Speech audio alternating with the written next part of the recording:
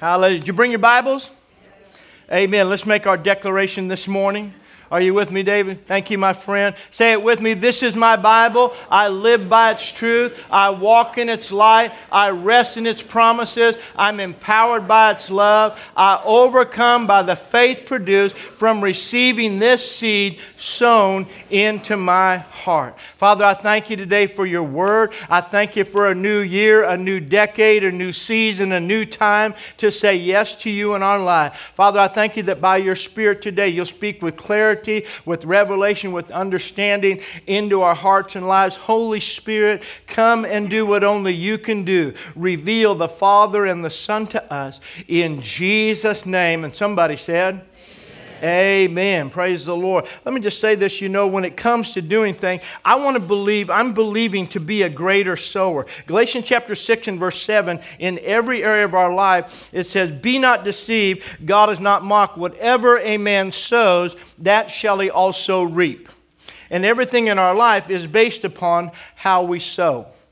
If you don't like your life, check your seed. If you don't like the circumstances, check the seed. What are you sowing? What are you doing? Everything in life is based upon seed, time, and harvest. Everything. And so sowing is so important. And I want to believe God, because if I'm sowing the right seeds, I reap the right harvest. Amen. I can't plant onions and expect strawberries. But sometimes that's what we do. We're planting a sour seeds. We're planting negative seeds, and we're expecting to have sweetness and good things to come to pass in our life. And we wonder, how come things aren't turning around? Change the way you sow. Amen? Change the way you sow.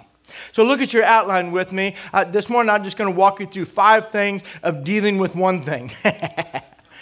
5 one things. Amen?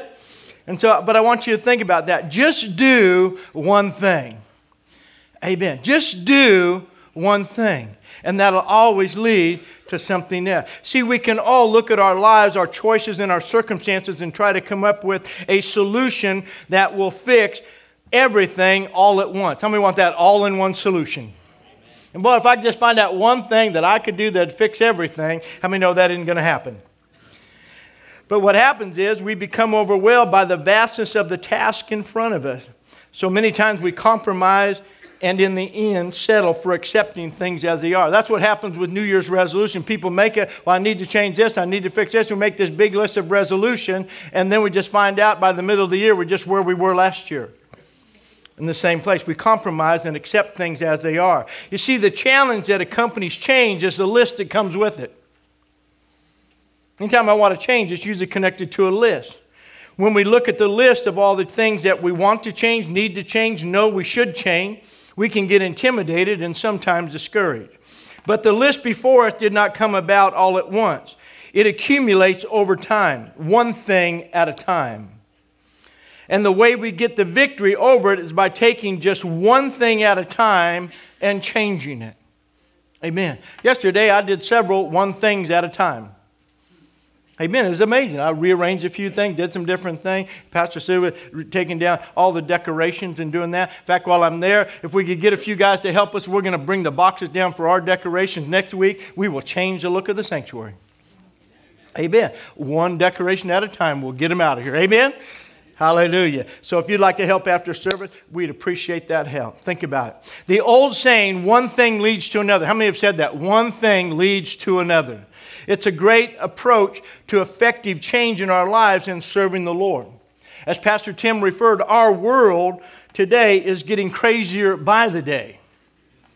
If you look at the world on a global scale, in fact, it's exciting. The more you look at the world, the closer you realize that we are to the culmination of all things. Everybody starts saying, and there's a lot of people, a lot of different theologies out there, but if you read the book has an end to things, and then a restoration and a renewal of all things.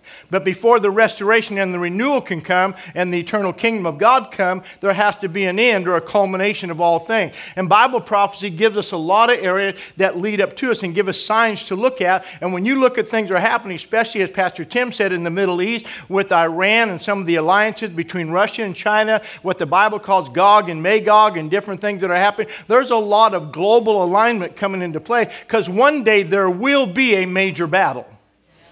There will be an attack. And what's interesting, this is why Israel is so important. And this is where people who believe in replacement theology have kind of missed it in a certain way. Replacement theology is where the church has taken the place of Israel.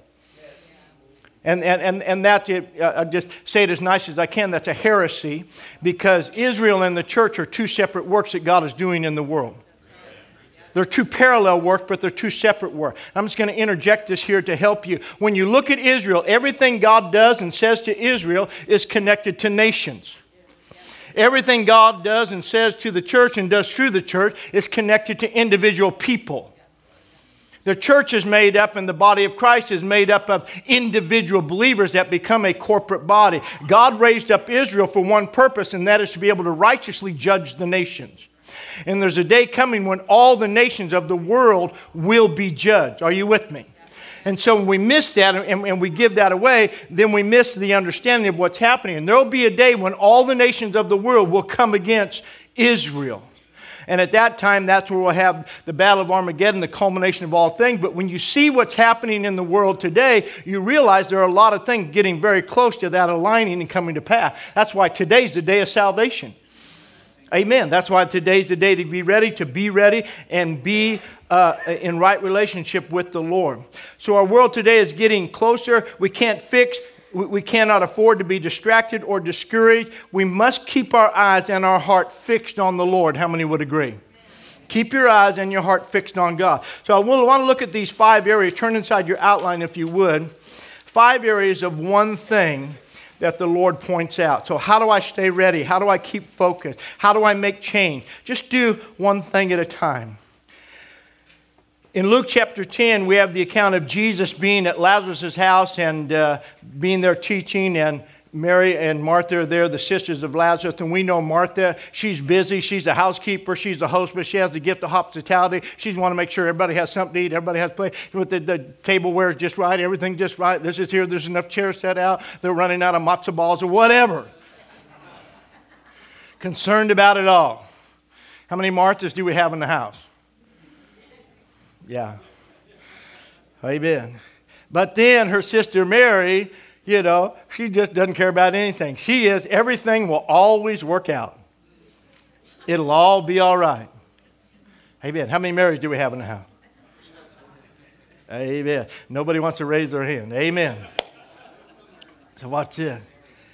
But through all that, Martha's getting upset because Martha's being Martha and Mary's being Mary, and Martha's upset. And Jesus answered and said to her, Martha, Martha, you are worried and troubled about many things. I want you to hear that part. Life comes and you can be worried and troubled about a lot of things. But listen to what Jesus said. But one thing is needed. In all of your worries and all of your concerns and all your business and all of your responsibilities, one thing is needed. One thing is needed. And Mary has chosen that good part, which will not be taken away from her. You see, there's no shortage of things that place a demand upon our time. We all have responsibilities and projects that need to be done. In fact, life comes with a never-ending to-do list. Amen? Anybody have things you need to do this week? You get all those done, what are you going to have? Another to-do list. Life just comes with a never-ending to-do list. It's just the way it is.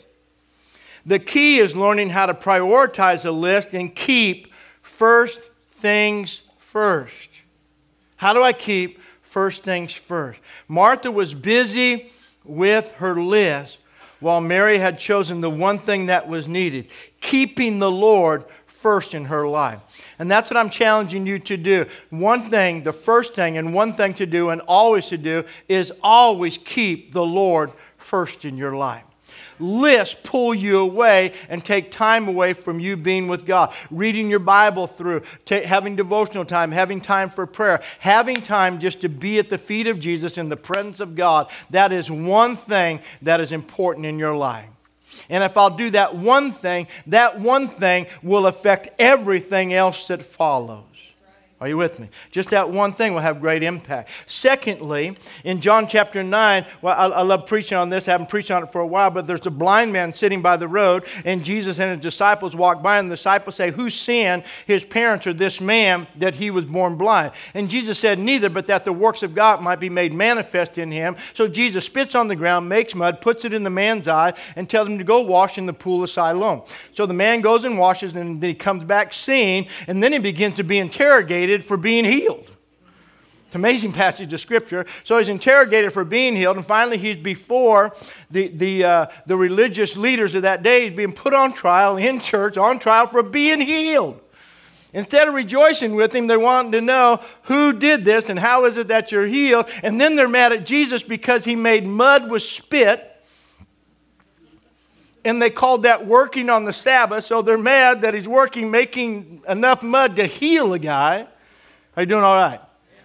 And so here's this poor guy caught in the middle of this whole scenario, and their question said, who is he? How did he do this? And listen to the guy's answer. And he answered and said, whether he is a sinner or not, I do not know. One thing I, what? Know. That though I was blind, now I see. Think about it. When it comes to what we need to know, there's no shortage of subject matter. Look at all the information. We live in the information age. You know what the problem with our society is today? Too much information. We have too much information. Everything is instantly available.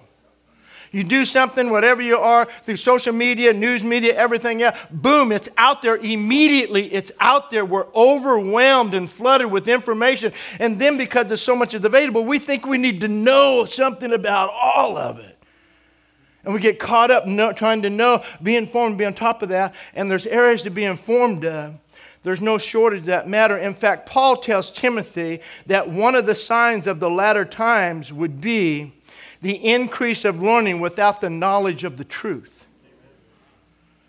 2 Timothy 3 and verse 7 says, always learning and never able to come to the knowledge of the truth.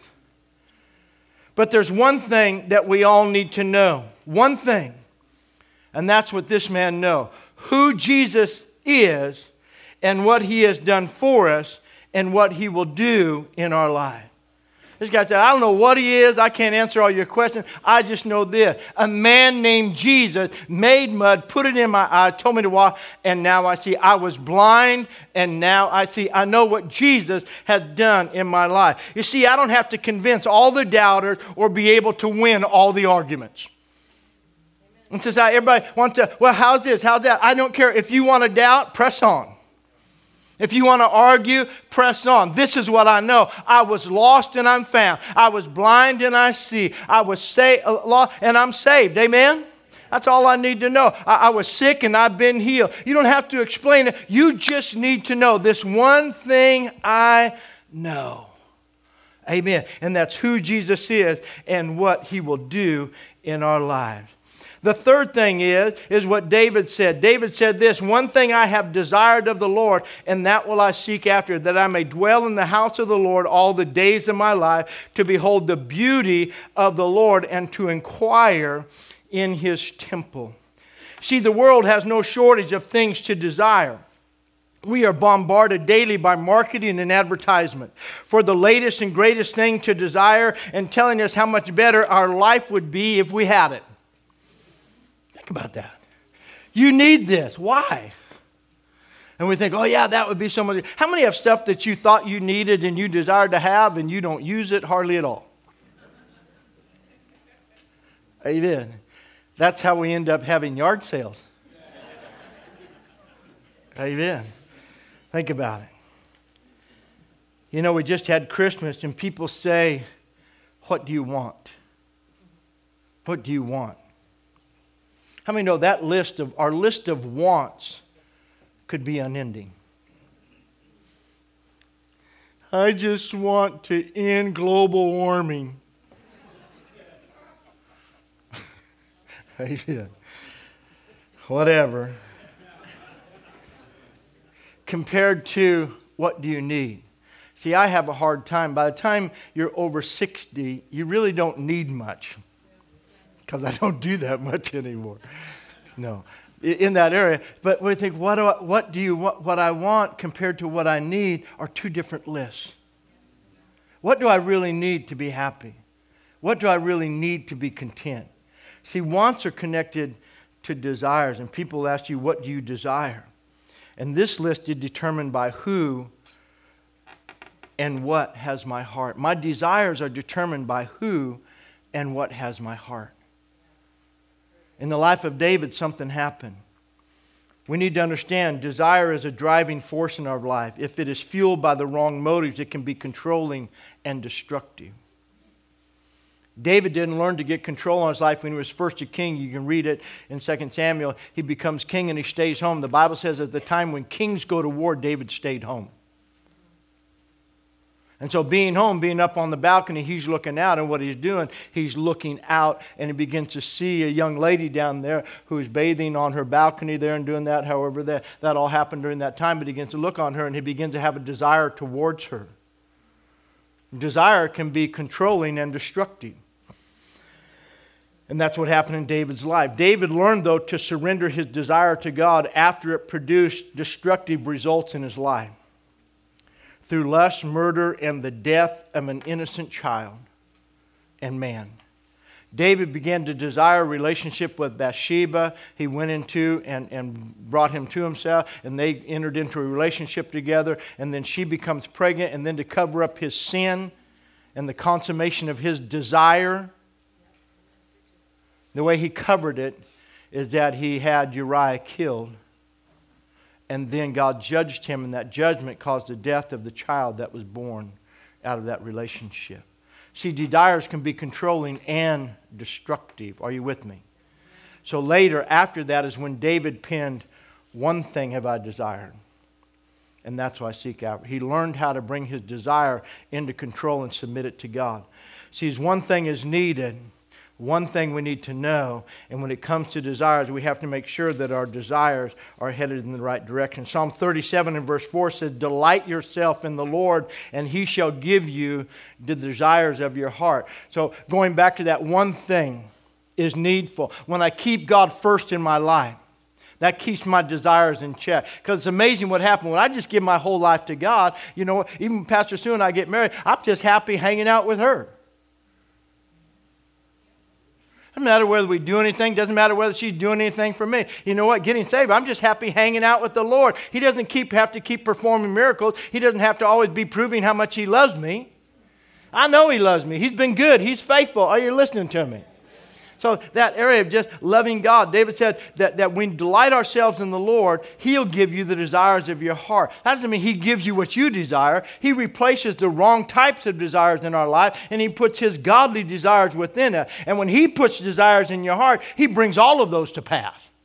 Are you with me? When the Lord becomes the delight of our life, He not only transforms our desires, but delivers us from their destruction. He replaces our desires with His desires for us and fulfills them in our life. Having Him as our one desire is the secret to a fulfilled life. If you're here today and you're frustrated going all over, let me ask you, who has control of your desires? It's the things we desire in life. Oh, I need this, I need that. And we go back to our wants and our needs and our desires. And we get caught up in that. We get pulled away. And those things pull us away from God. I need a better job. I need more money. I need a better car. I need a bigger house. I need to do that. I need to do that. And we're driven by that. No. One thing I desire. I just need the Lord. I found this all these years of serving God. All these years of serving Him. Amen. I surpassed 40 years serving the Lord. That's awesome. Amen. 1978. Yeah, I'm 2 years. I'm 42 years old in the Lord. Glory to God. Amen. That's why I try to act that age instead of 66. 42 is a better age. Amen. So if you only got born again this year, you're only one, so just act like a baby. We'll put up with you. Amen. But in all that, I found that God has been so faithful. God has been so faithful. You know, there has never been one thing that God hasn't fulfilled in my life. It doesn't mean that Pastor Sue and I have had abundance in store or we had to have accumulate abundance. But there are things happen. I like to hunt, I like to fish and do things like that, outdoor sports and over there. And over the years when I could afford it, God has blessed and put things in my life. Because there's something about, how many know that Jesus said, seek what? First the kingdom of God, and all these what?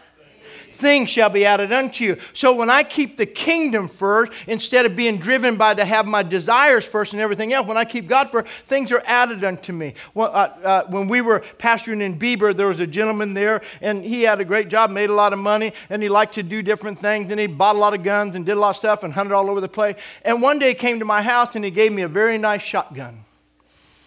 And he goes, here, I just want to give you this because you'll never be able to afford this. Okay. Whatever helps you blesses me. Amen. But what I'm saying is that in that area, God has done that time and time and time and time again. In 1995, I had a family walk into my office across the way, and they said, well, the Lord told us, and they gave me my first motorcycle. They said, the Lord wants us to give you this. I said, obey God. And down through there, everything that has happened. So, and things come to, are you listening to me?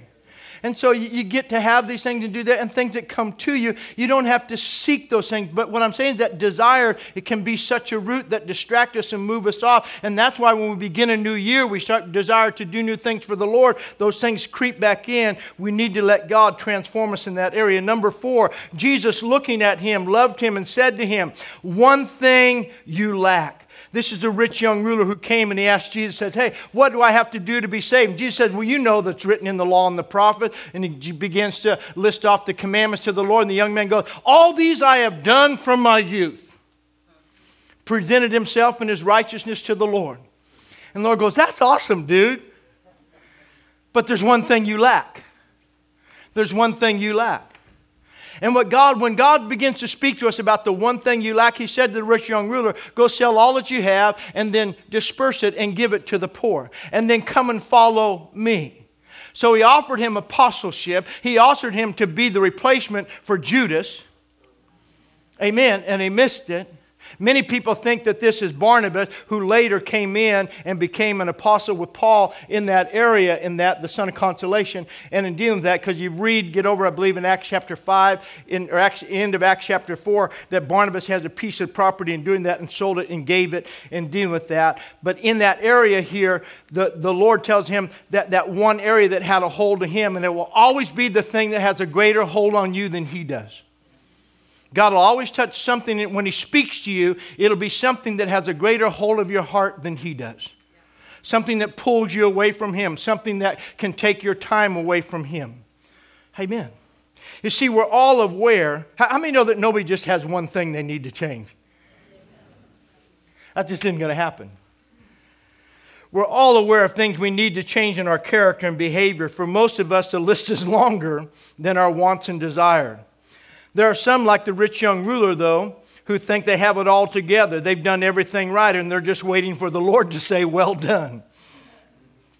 Regardless of which end of the spectrum we find ourselves on, the Lord never overloads us by pointing out all at once everything that needs to change in our lives. He simply points out one thing at a time, and one thing leads to another. What do I mean by that? We're all in the process of being saved.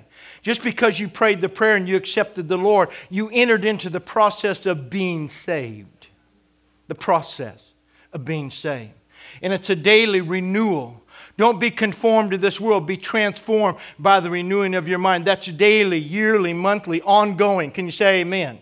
The process of renewal never stops. As long as we're alive, we will be in the process of renewal, changing one thing at a time. So we're in the process of being saved.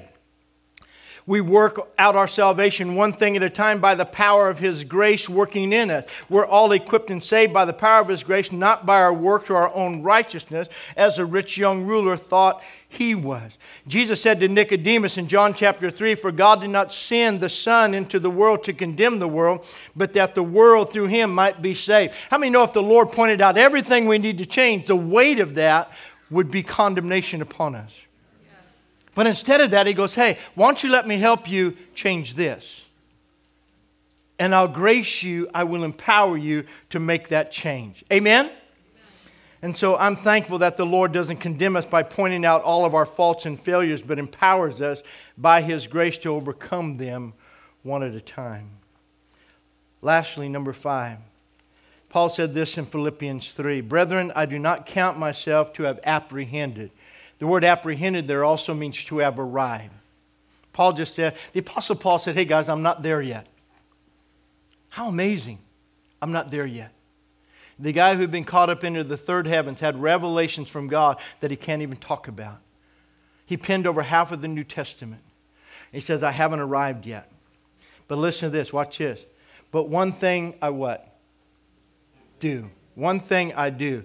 Forgetting those things which are behind and reaching forward to those things which are ahead. You see, no one gets it right all the time. How many know that person that thinks they do? Don't look up. There's no one who is mistake-free. There's no one who does not have skeletons in the closet.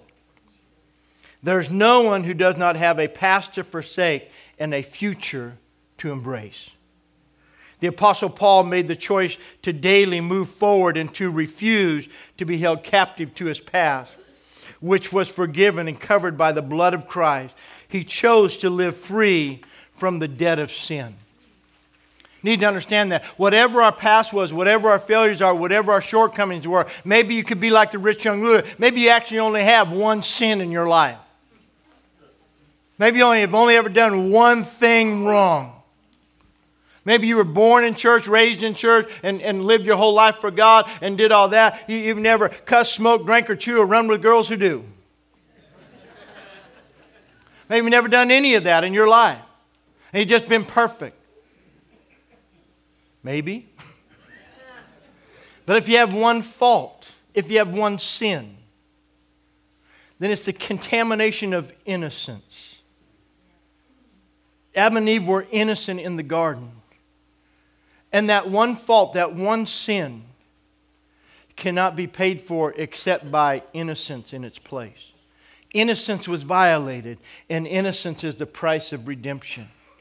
Which is why it took a spotless lamb and an innocent life to freely give His life to pay the price for our sin or sins. Are you with me?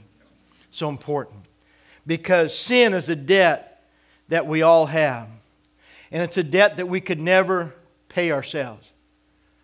The only way it can be accounted for is to be forgiven. How many have ever had debt forgiven? I mean, somebody's come up and paid something else, or somehow it was debt, a cancellation. And you weren't expecting it. It was a blessing. It's off you hand. Raise your hand real high. Don't be ashamed. Somebody paid that off. Amen. You've heard me tell the story. Pastor Sue and I had that happen in 1998. It happened to us. A family came in and paid off one weekend, paid off all of our credit card debt. Well, he said, that was another time I said, obey God. Because they came in. They were a family, a young girl that we led to the Lord in Bieber. And she lived with us for 3 years when we started the church here. Went back home, got married. And her husband, they had received a family inheritance. And they came back and were visiting us one weekend. And after church on Sunday, said, hey, Pastor, we just want to bless you. We've been praying. And we want to know if you'll let us pay off all of your credit card debt. No, I couldn't receive that. No. I said, obey God. Amen. And in one weekend, they paid off all of our debt. And that burden was lifted off of our life. Now, let me tell you, we weren't in credit card debt because we were spending foolishly. We were in credit card debt because we had planted a church. And we'd given our life to the gospel. And we needed tires, we didn't have the money to buy tires. When our kids needed school clothes, we didn't have money to buy school clothes. When we needed necessities in life, the only way we could have them was to charge them. And at that time, we had about almost $10,000 in credit card debt. And they paid the whole thing off. And we ended up debt-free. What happens is though when we don't receive God's forgiveness, it's like us still making payments on something that has been paid in full. Are you with me? Look at the last page of your outline, and I'll show you what it means by that. When we relive our past or allow people and the enemy of our souls to keep us under the condemnation of our past and our failures, it's like continuing to make payments for something that has been paid in full. I didn't keep sending checks to the credit card company. My debt was paid in full. But when you allow people or the enemy to hold you in bondage to your past and your failures, it's like making payment. No, that is paid in full. But the next thing we did is also, we have never carried a balance on a credit card since that day. We didn't go back into debt. God gets you out to keep you out. Are you listening to me? People go, oh, I don't have no debt. We can go get a new who. And the Holy Ghost just wants to go. Well, actually what he says, okay, I got you out of that one. You can get yourself out of this one. Are you with me? And so in that area, hear me, do not. That's why Christmas time, I almost preached on it and I didn't. But at Christmas time, people, I need to buy. No. If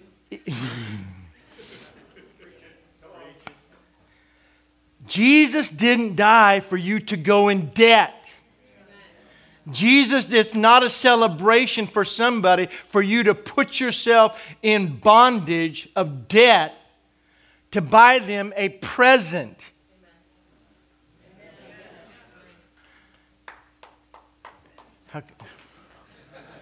I'm all the way in. I might as well just keep going. I love my wife because she is not high maintenance. I don't have to prove how much I love her through expensive gifts. Let me know what I'm saying. Amen. That I can't afford. Now, I buy her gifts that I can't afford. Are you listening to me? But she doesn't expect more. Are you listening to me? In fact, she doesn't expect anything. That is a blessing. And husbands, you don't need to be high maintenance either. Amen. Your toys. Oh, come on, ladies.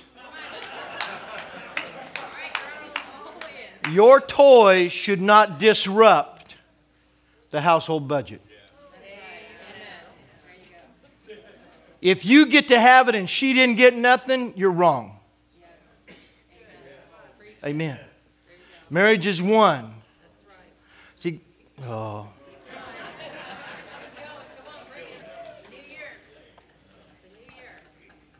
Amen.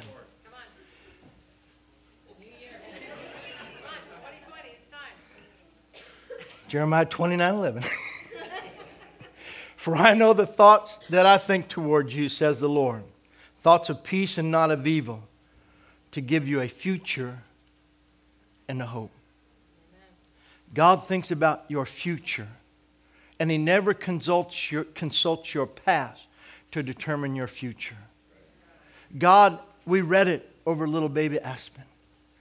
You are His workmanship created in Christ to live the life that He planned for you to live. And when God sees you, He sees you on the path that He prepared for you. And everything God does is to help you and I live on the path that He prepared for us. And when we just live by one thing at a time, just one thing at a time, one thing is needful, His presence. I just need to know one thing, who He is. Amen? I just need to have one desire to live in His presence. I just need to do one thing. I deal with the one thing I lack. And I just need to do one thing, and that's forget my past. Amen? And if I do that, God gives us, if the worship team will come back, God gives us great victory. See, forgetting the past, this one thing, is the key to your future in Christ. God's grace is sufficient to set you free from the brokenness, pain, discouragement, loss, and shame of your past. I want to just tell you today, let it go. Let it go. 2 Corinthians chapter 12, the passage is in there where Paul says, I asked the Lord to deliver me from this for 3 times. And this is what's important to understand, even about sowing, as I said earlier. That don't be deceived, God's not mocked. Whatever man sows, that shall he also reap. And God can't cancel harvest, but He can grace us through it. Do you understand that? God doesn't nullify harvest. Do not be deceived. Whatever a man sows, that shall he also reap. And God says, I can't cancel. And the devil knows that. Are you listening to me? When I'm sowing wrong, I'm giving the devil ammunition to use against me. Because the devil holds God accountable to His Word. You understand? That's why it's important for you to be a person of the Word. Not just to listen to a pastor preach a sermon to you. You have to be in this book. You have to know this book. Because this is what the devil doesn't use. He uses this against you more than any other temptation. Yeah, that's right. He holds God accountable to His Word concerning your life. And God can never violate His Word. The moment He violates His Word, let me just say it to you as clear as I can. God cannot move towards you out of emotion. Can't. He can only move in your life according to His Word. We respond to situations out of our emotions. We get emotionally involved when we make emotional decisions. God does not make emotional decisions. He makes word decisions. Are you listening to me? He makes a word decision. And so when I'm sowing things that, oh God, get me out of this, I can't get you out of it. The best I can do is grace you through it. You'll walk through it. This is what God said to David. Even though David got his desires on heart, God said, David, I can't do that. David prayed for that child, and the child fell sick, and he prayed and he sought the Lord. This is what David said. As long as the child is alive, there was hope. God says, I can't. This situation, this is the way it has to be for me to be righteous and just. And then God said to David in this area, because you have done this in killing Uriah, because you have done this, the sword will never leave your house. Are you doing all right? But God graced him to make it through all of that. And strength. And David got back to the place where he just, wait, I'm not going to sow like that anymore. I'm going to keep my heart fixed. I'm going to keep my desires set. And I'm going to live right for God. Come on, guys. We're out of debt. We're saved. We're born again. We're filled with the Spirit. So let's just keep our desires fixed on God and let Him bring those things to pass. Every Christian should have testimony. You shouldn't listen to somebody give a testimony like mine and talk about people bringing blessings into your life and God doing things for you. That should be your testimony. Every Christian should have that testimony. When I live for God, God shows up and He brings His grace to bear upon my life. Amen? Hallelujah. I need a bunch of people to help me real quick. I need a bunch of guys. Tim, come help me. Eli, come help me. Some guys over here. Jim, come help me. Come on. Cole, come on. Pass one of these out. These are prayer cards. Amen. And there's pens and chairs and seats. Make sure everybody gets one of these. Amen. That's what I want you to do today. Joe, come help me. Do something there. Come on. As quick as we can. Thank you, sir. I'm going to put this basket down here. And then I want you to fill that out. And then I want you to put that in there. And these next 3 nights, we're going to be praying over these prayer requests. We're praying over our wall. We're going to pray over these. And believe God. How many know it's time? It's time. It's time. Put somebody on there that you want to see God do. Don't put yourself, let me just put this like this. Don't put yourself on there. Don't put pray for me. Okay? You reap what you sow. Let me give you the answer like that. What do you need? Well, I need healing in my life. Then begin to pray for somebody that needs a miracle in their life. I need a financial breakthrough in my life. Then begin to pray for somebody that needs a financial breakthrough in their life. I need my children to be saved. Then begin to pray for somebody whose children need to be saved. You reap what you sow, not only in life but in prayer as well. I've learned that's the secret that I found in ministry. By giving your life away to others, you reap life back. By living to be a blessing, by sowing, by interceding. I really, if I could say it, I'm not saying it in the wrong way, I don't pray for myself. I don't have to pray for myself. I'm saved. I'm blessed. I'm in Christ. I've received His will. I have it all. In Him. Amen? I got it. I want somebody else to get it. So I pray for you. I pray for the church. I pray for our prayer needs. I pray over the needs that I hear that come up. I want to pray and sow and give to others. And by sowing, you reap. Are you doing all right? Praise the Lord. Stand with me real quick just before we sing.